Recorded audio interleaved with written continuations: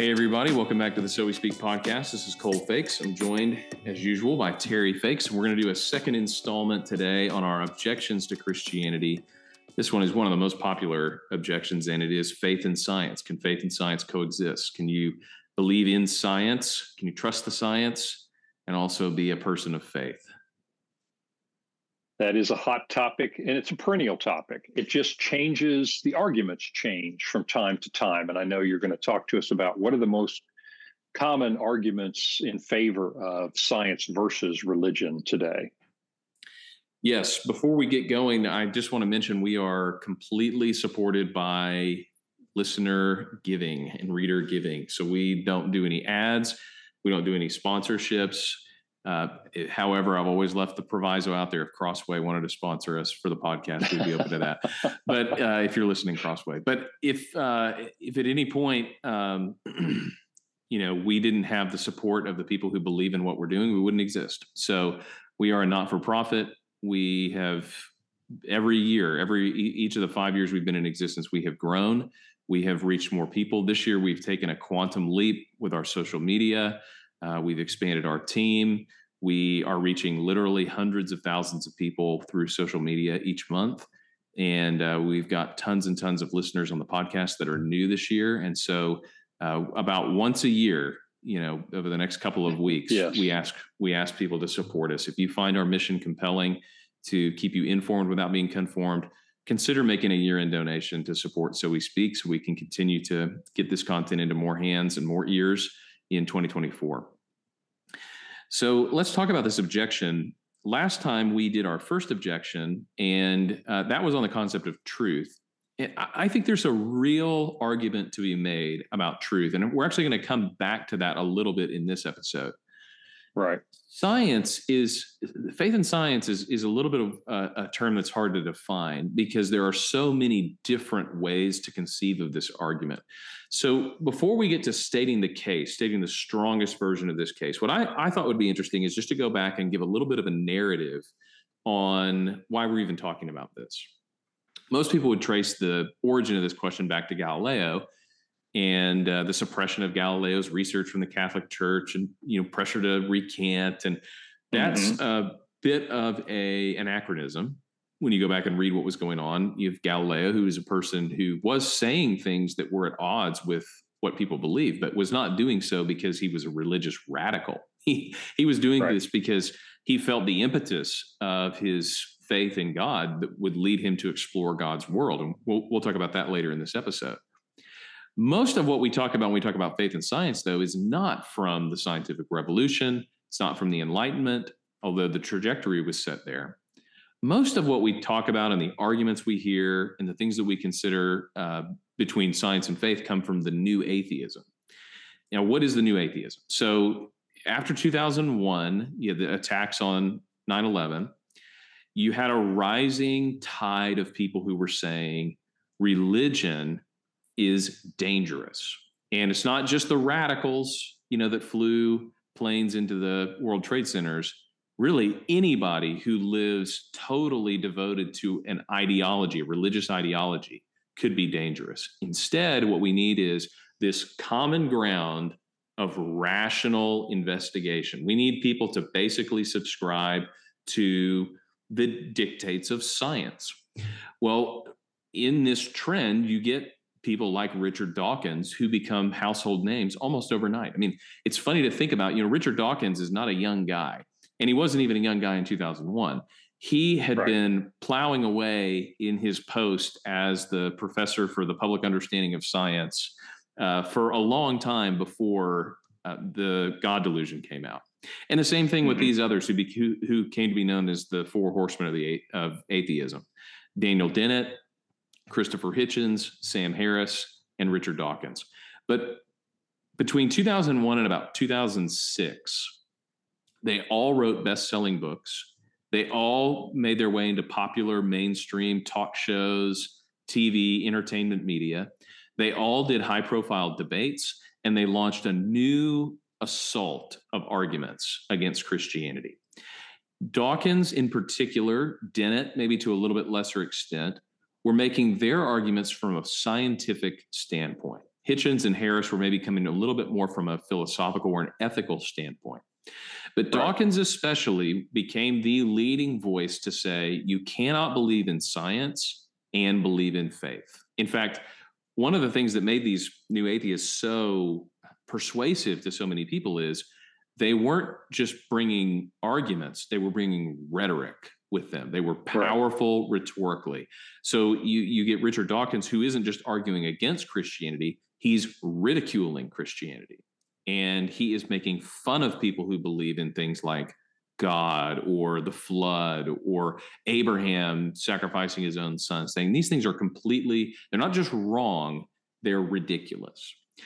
This was big. And the way that they were able to inject some of these arguments into the popular consciousness is really the reason that we're having this conversation today. Most of the time when you hear people talking about the difference between science and faith, they're talking about arguments from people like Richard Dawkins or these others, not from people like Bertrand Russell or some of the great atheists of 150 years ago. So this is a relatively new phenomenon. And if you want to dive into this, I want to point people to a podcast by Justin Brierley. He has a book coming out called The Rise and Fall of the New Atheist, his book is called The Surprising Rebirth of Belief in God. And it has a podcast that goes with it. And the first episode of the podcast is called The Rise and Fall of the New Atheism. And what ends up happening in the new atheism is really kind of interesting. And he's following this thread over the series of these podcast episodes. The first thing that starts to happen, and this is going to lead us to our discussion about science and faith, is more sophisticated atheists start to be ashamed of Richard Dawkins. That's the first thing that happens is you get people that are atheists for maybe a little bit deeper reasons than Richard Dawkins, and they start to be embarrassed of Richard Dawkins' way of arguing. So I have been in a course before, and I have assigned the God delusion before, not as a text in atheism, but as a text in all the things you shouldn't do when you're arguing with somebody, because it's just not a very well argued book. And there are a few interesting scientific arguments in there, but what happened was it was rhetoric against rhetoric. And it took a while for Christians to catch up with this. If you mark the dates of some of the really influential responses to the atheists, they got a head start. You've got Dawkins and Dennett and Harris and Hitchens all putting out books. And the people that they're writing against and debating initially are not impressive. This is not the Christian apologetics A team. But before long, you really start to get some heavy hitters involved. You get John Lennox from England. He's a Cambridge mathematician, apologist. You get Alistair McGrath, William Lane Craig, Michael Behe, Stephen Meyer. These guys come onto the scene, and before you know it, you realize this is a different caliber of group that we're dealing with. Part of it, too, is finally you get people that are as persuasive and rhetorically powerful as these new atheists. So I would say William Lane Craig is one of the preeminent Christian philosophers, but man, he is boring to listen to. You get Christopher Hitchens against William Lane Craig, and William Lane Craig may win in a technical debate, but Christopher Hitchens is going to win the crowd. Well, then all of a sudden you got Doug Wilson debating Christopher Hitchens, who has as much verbal artillery as Christopher Hitchens does. And you've seen these things even out. And we'll probably come back at the end of the episode to talk about, I think, why the new atheism fizzled out. But that window of time before you got serious Christian engagement primed the last almost 20 years for these arguments of faith versus science. It's like that quote that a lie can get halfway around the world before the truth puts on its shoes. Right. That was true with the new atheism. And the conversations we're having today, I think, are a consequence of those books and those personalities and those arguments getting halfway around the world before really good apologetics got there as well. I agree. I think the big difference between arguments that atheists were making against Christianity 100 years ago and recent is you put your finger on it. These arguments are almost entirely rhetorical. And what I mean by that is there's not a lot of science behind this. Once you just wade through the clever sayings, and there's some very clever sayings. There's some really good speaking there, very persuasive. But once you just step past that, you realize there's not much behind it.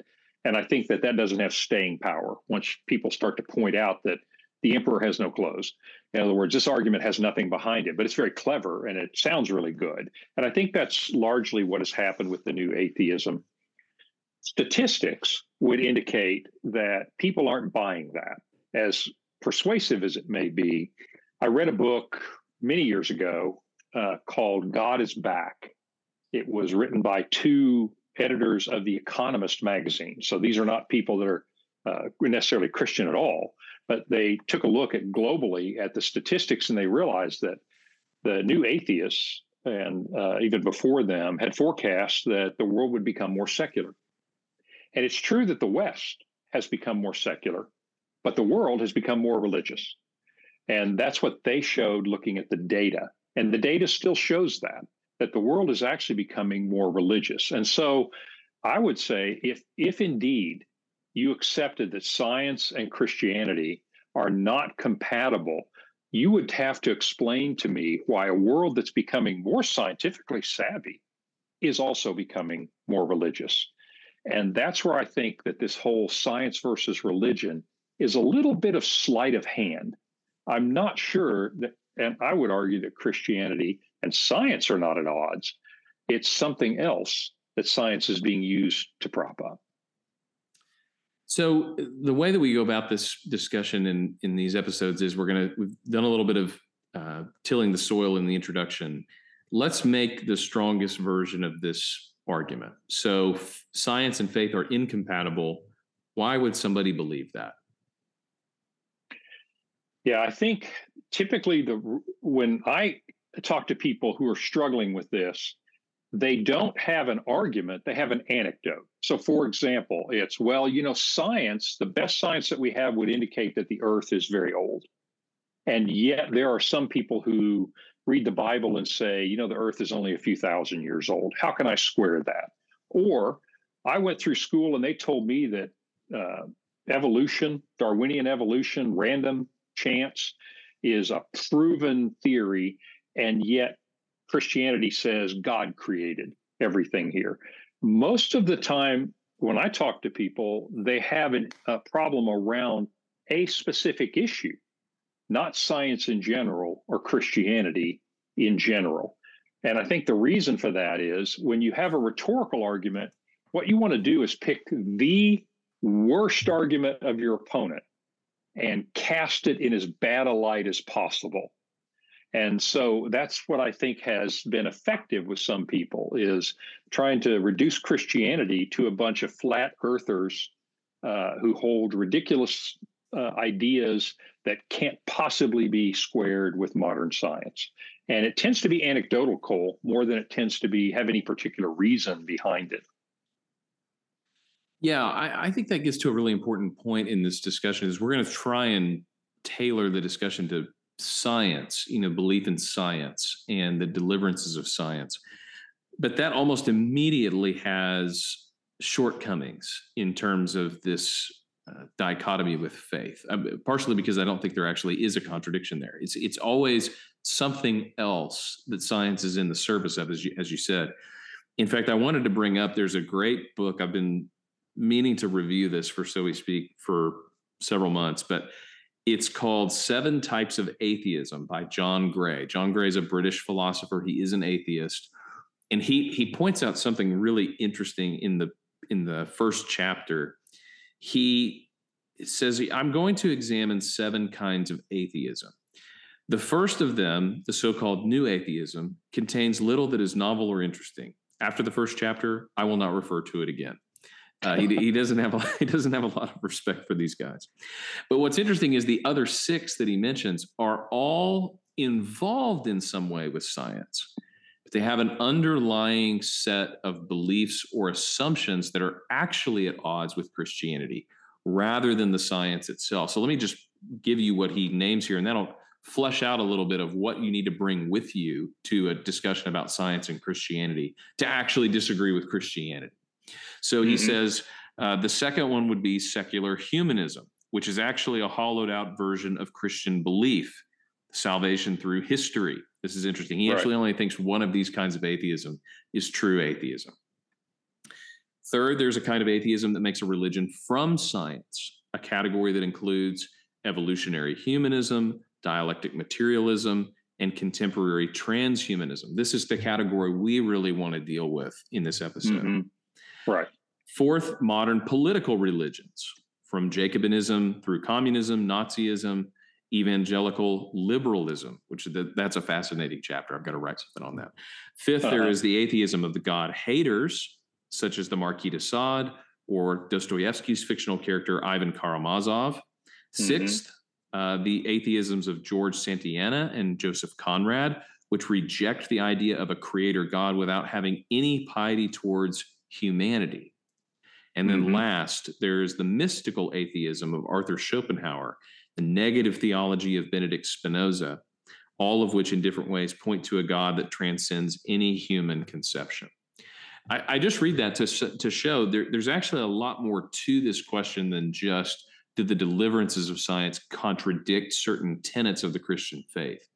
Right. What you run into in this science versus faith conversation, and I think the strongest version of this argument is, do you have an underlying assumption, an underlying set of beliefs that combined with science actually disagree with Christianity? So materialism would be the easiest one to point to.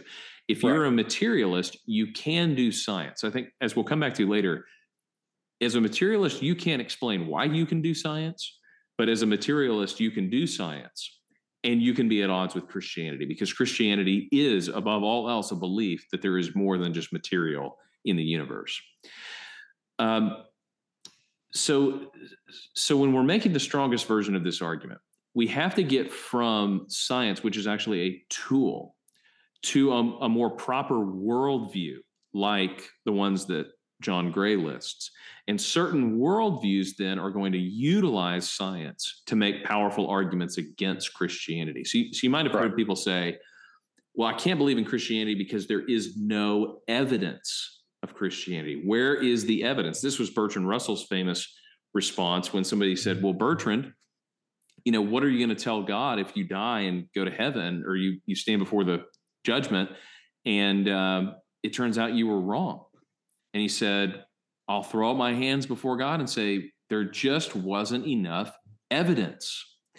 Okay, this is not really a scientific statement.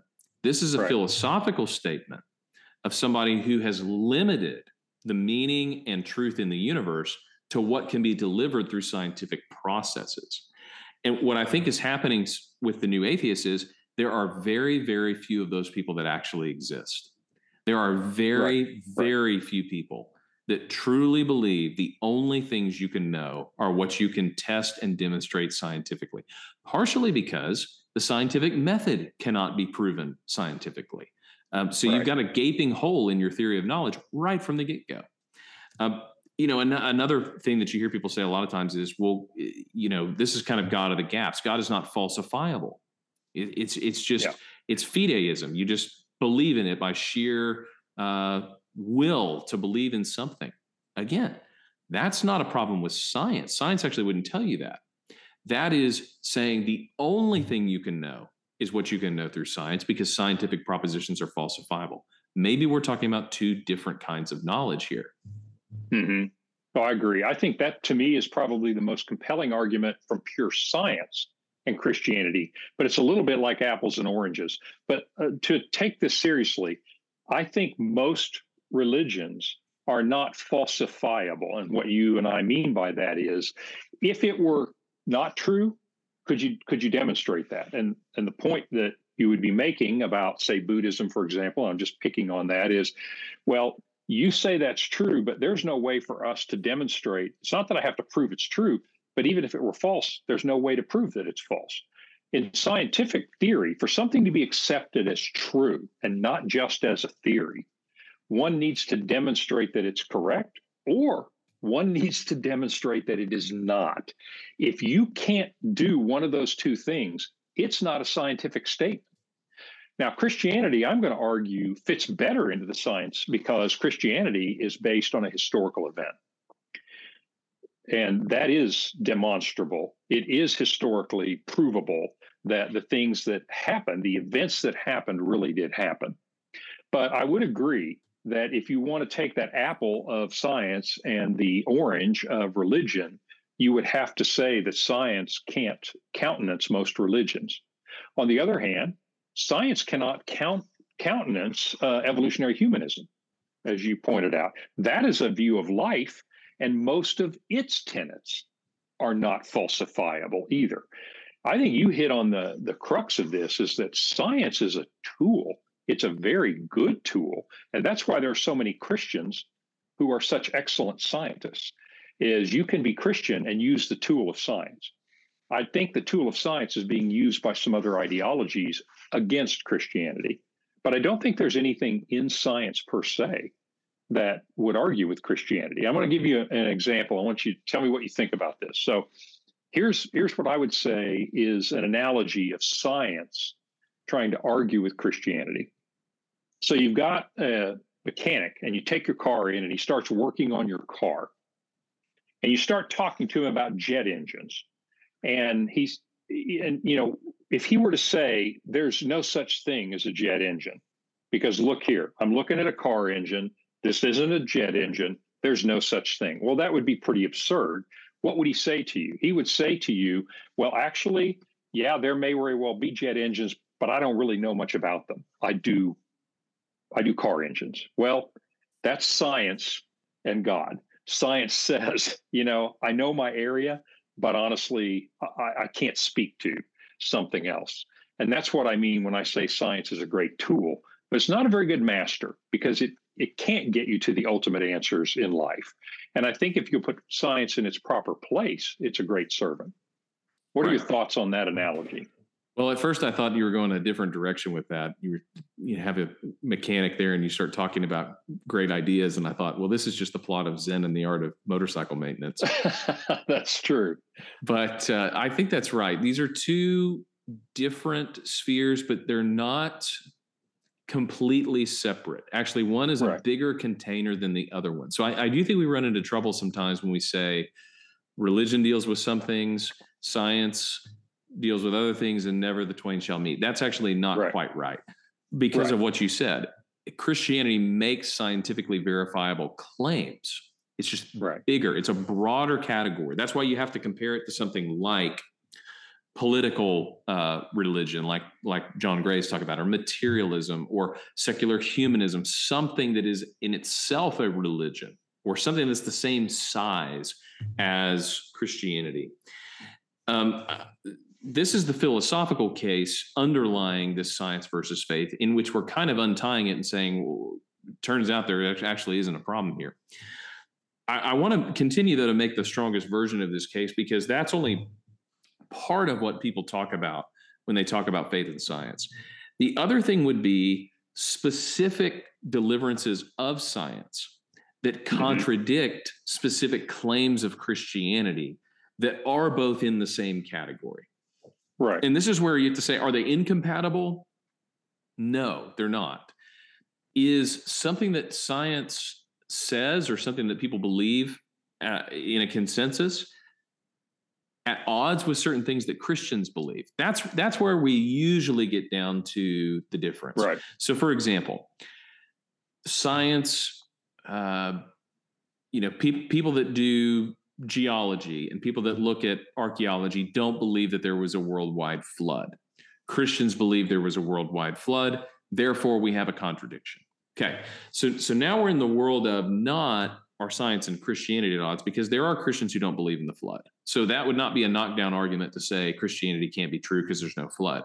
What it is doing is saying, hey, for everybody that does believe that the Bible teaches there is a flood, we have this rival version of truth over here that says there was no worldwide flood. If you can't trust that, maybe you can't trust anything. That's how you would kind of make that argument. Mm-hmm. I think the most compelling one of those arguments, or probably the thorniest up until a couple of years ago, was an argument from genetics, which is the population of human beings on the planet has never been less than about 10,000 to produce the genetic code that we have today. Stephen Meyer, who has written a couple of great books himself, and we've talked about his most recent book, Return of the God Hypothesis, in 3 parts earlier this year on the podcast. He edited a book called Theistic Evolution.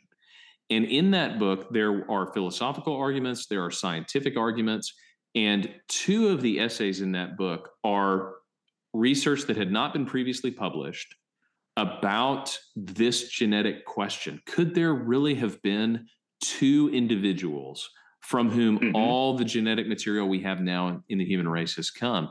They argue, yes. I'm not actually in a position to be able to evaluate those arguments, but I think it's interesting that they're willing to make that argument. And, there's peer review and all that, and that would be an interesting thing to go into, especially if you know a thing or two about genetics. That level of argument, I think, is where people are usually coming from. The Bible says there were 2 people. Modern genetics says there were never less than 10,000. Christianity can't be true. Again, that's a non sequitur, but that's the way the argument goes. And we could list a bunch of these. There's no evidence outside the Bible for any character before Saul or whatever you want to make the argument, whether it's hard sciences, archaeology, sociology. There's a lot of these arguments that can be made. And I think when we talk about the difference between faith and science, a lot of times we're talking about these arguments. I think so too. Probably the biggest one I see, and this is really easy to lay these out to me, and that is evolution. But let me break that down, because you basically would say, well, science has proved evolution. Not true. And Christians don't believe in evolution. Not entirely true. So let's start for a minute. I believe in microevolution because science has demonstrated that through observation. In other words, do beaks change? Yeah, apparently so. The Galapagos finches, beaks did change a little bit. And you see that with viruses, you see it with a lot of other things. You see what's called microevolution. And all that means is that viruses can develop resistance, that you can have certain mutations that turn out to be favorable for them. I don't think we understand that mechanism completely, but that is scientifically demonstrable, and it is of no challenge whatsoever to Christian faith. Well, now, where the theory... we all became experts in this during COVID-19. We're all epidemiologists now. We know the different variations of COVID and their mutations. That's exactly right. And we know it's, at the moment anyway, it's all about proteins and where they attach. Spike proteins. Yeah, exactly. We're all expert on spike proteins now. That's true. In fact, actually, COVID, I'm going to argue in just a minute that COVID turned this argument on its head. But basically, then the theory of evolution moves on and says, actually, though, you can go further than that, and you can demonstrate that random mutations, meaning they just sort of happened accidentally over millions of years, ended up explaining how you get from a chimpanzee to a Cro-Magnon man to a Neanderthal man to modern humans, et cetera. You can go macroevolution. You can get everything that ever existed by this process. No one actually believes that. I would argue most biologists don't actually believe that. They may believe that evolutionary process is important, but no one believes that this all happened by chance. And so I would say that's where science has demonstrated something, it's not at conflict with Christianity. Where you get into problems is trying to argue that Christians say that this is guided evolution, that God created everything. Can't be true because we know it all happened by random processes. Therein lies the real issue. Science has not demonstrated and cannot and will not demonstrate that this is a random process. And so you end up getting that used against Christianity. Christianity and evolution, for what science can demonstrate, are absolutely in sync. In fact, Christianity may well add to the evolutionary argument and bring a designer into this, which I think most sane people believe. They don't want to admit it, but they believe it.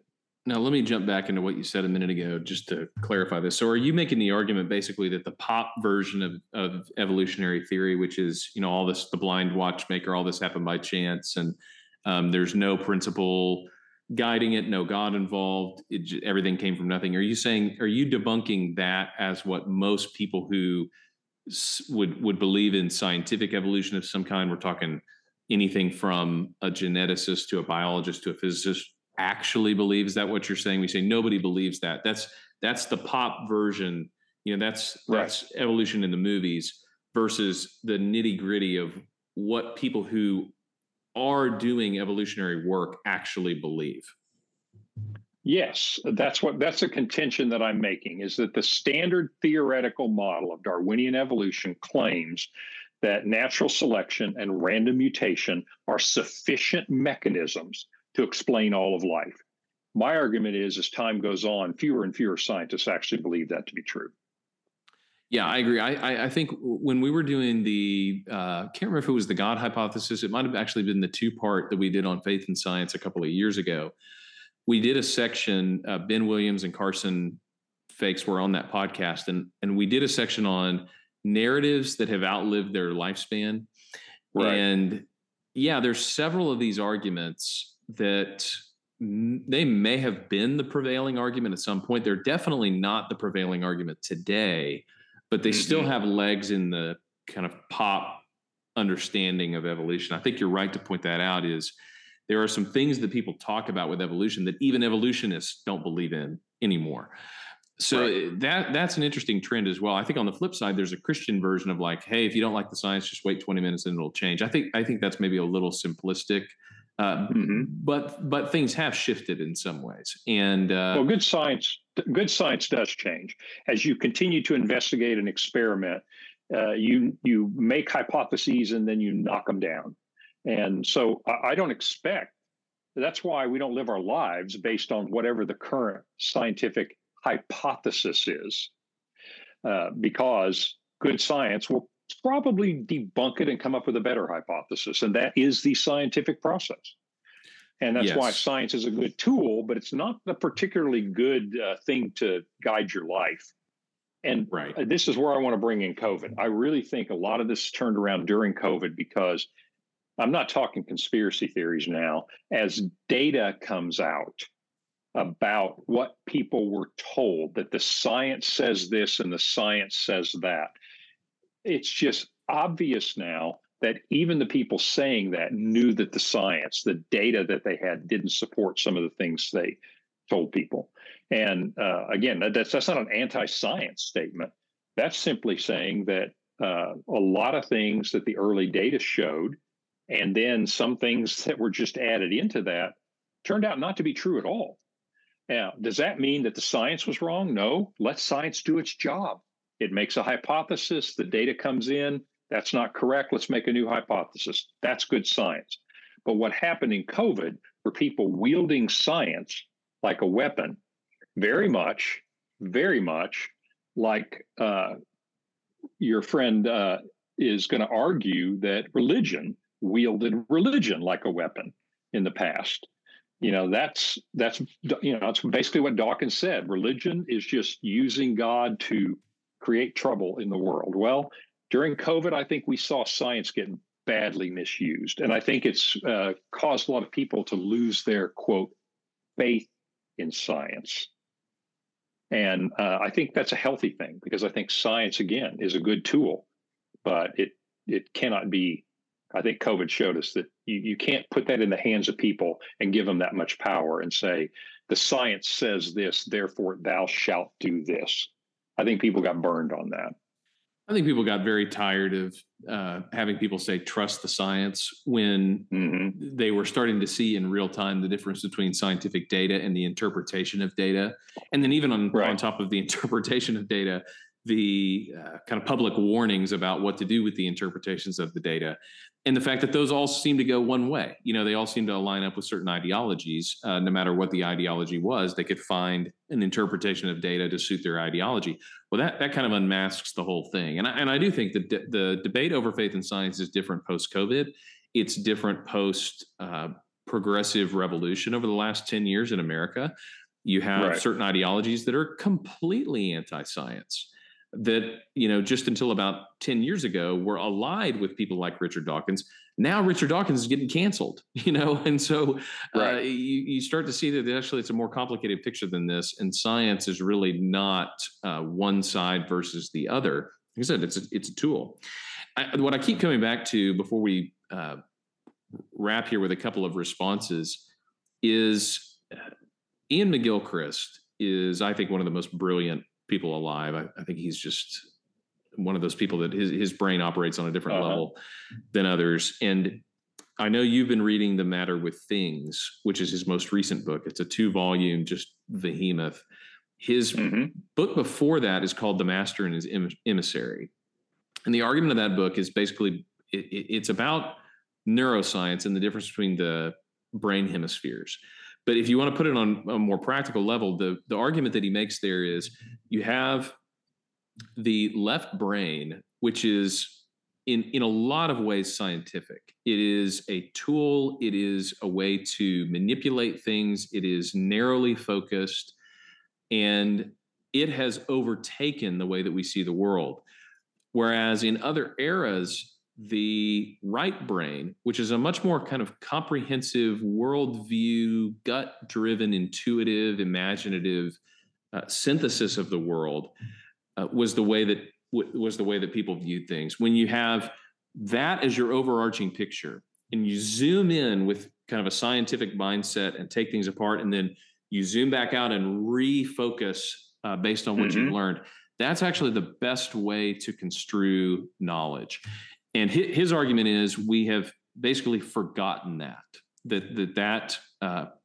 hemisphere is a tool that's supposed to be used in concert with a broader vision of knowledge. Right. That's essentially what we're talking about here in this conversation as well, is if you zoom in too far and pretend like the only things that exist are science, as opposed to science is supposed to help us understand the world that we perceive, you can get really off base. I do want to make two specific rejoinders to some of these arguments. The first one would be on the incompatibility of specific statements of science with specific statements of religion. I do want to say from the get-go, disproving something like the flood is different than saying science and religion are incompatible. For a lot of different reasons. But secondly, there are a lot of really good arguments that are playing by scientific rules in the last 5 years even, that simply weren't there 20 years ago. Because sometimes it takes an argument like that to be able to spell out what you really believe. And so again, I point people, a great start for this is Stephen Meyer's work, Michael Behe's work. They're very different. But Mike Meyer's argument in the book Theistic Evolution is basically biological processes cannot create new proteins or new biological processes. This is a huge problem for biologists studying the way that life works. So you get on that level. I've mentioned the genetic level. Behe, again, is the mechanics of certain cells don't make sense in an evolutionary framework because they're irreducibly complex. So you're getting some technical arguments. And so I would say if you have a technical question, go find the technical arguments. If you have a philosophical question, though, make sure you're paying attention to the philosophical arguments. I think the greatest philosophical treatment of faith and science is Alvin Plantinga's book, Where the Conflict Really Lies. And the argument of this book is really simple. If you look at the foundational pieces you would need in your worldview to believe in something like science, which would be things like the world is intelligible, the human mind can understand what is out there in the world through sense experience, the mind can order things in a repeatable, rational way that it perceives from the outside world, that tomorrow is going to be close enough to today in repeatability that we can test things over time.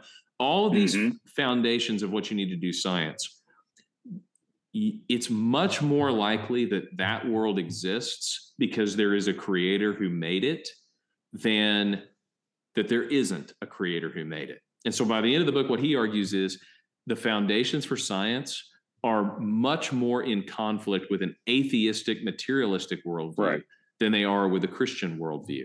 And I would even go one step further than Plantinga does in that book. And I would say the foundations you have as a Christian in your worldview should make you curious enough and capable enough to do really good science. I agree with that completely. I think most of the time people use science as a weapon against Christianity, but I think they're very compatible.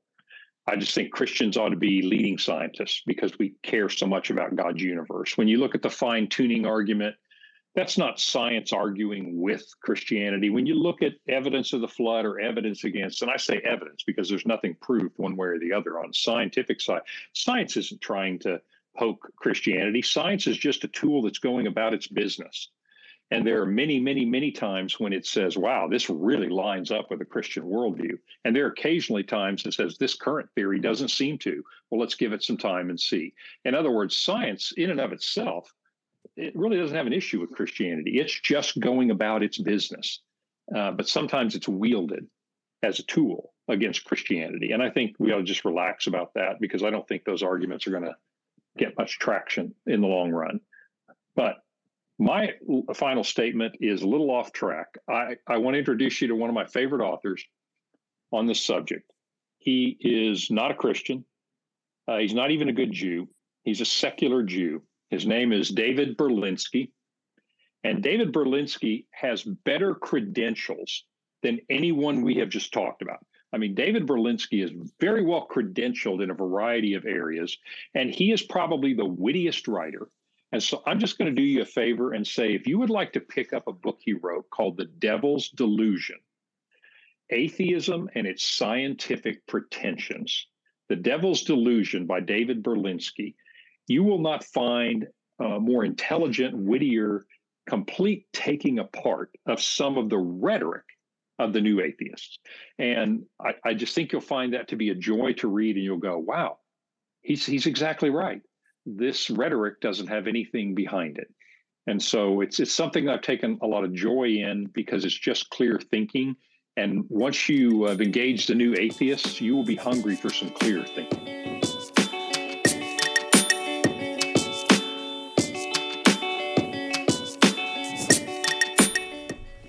Thanks for listening to the So We Speak podcast. If you like what you hear, go ahead and leave a comment, leave a review. Email us. Tell us what you like about it. Tell us what you'd improve about it. Thanks to all you guys who are listening, and we'll see you next week on the So We Speak podcast.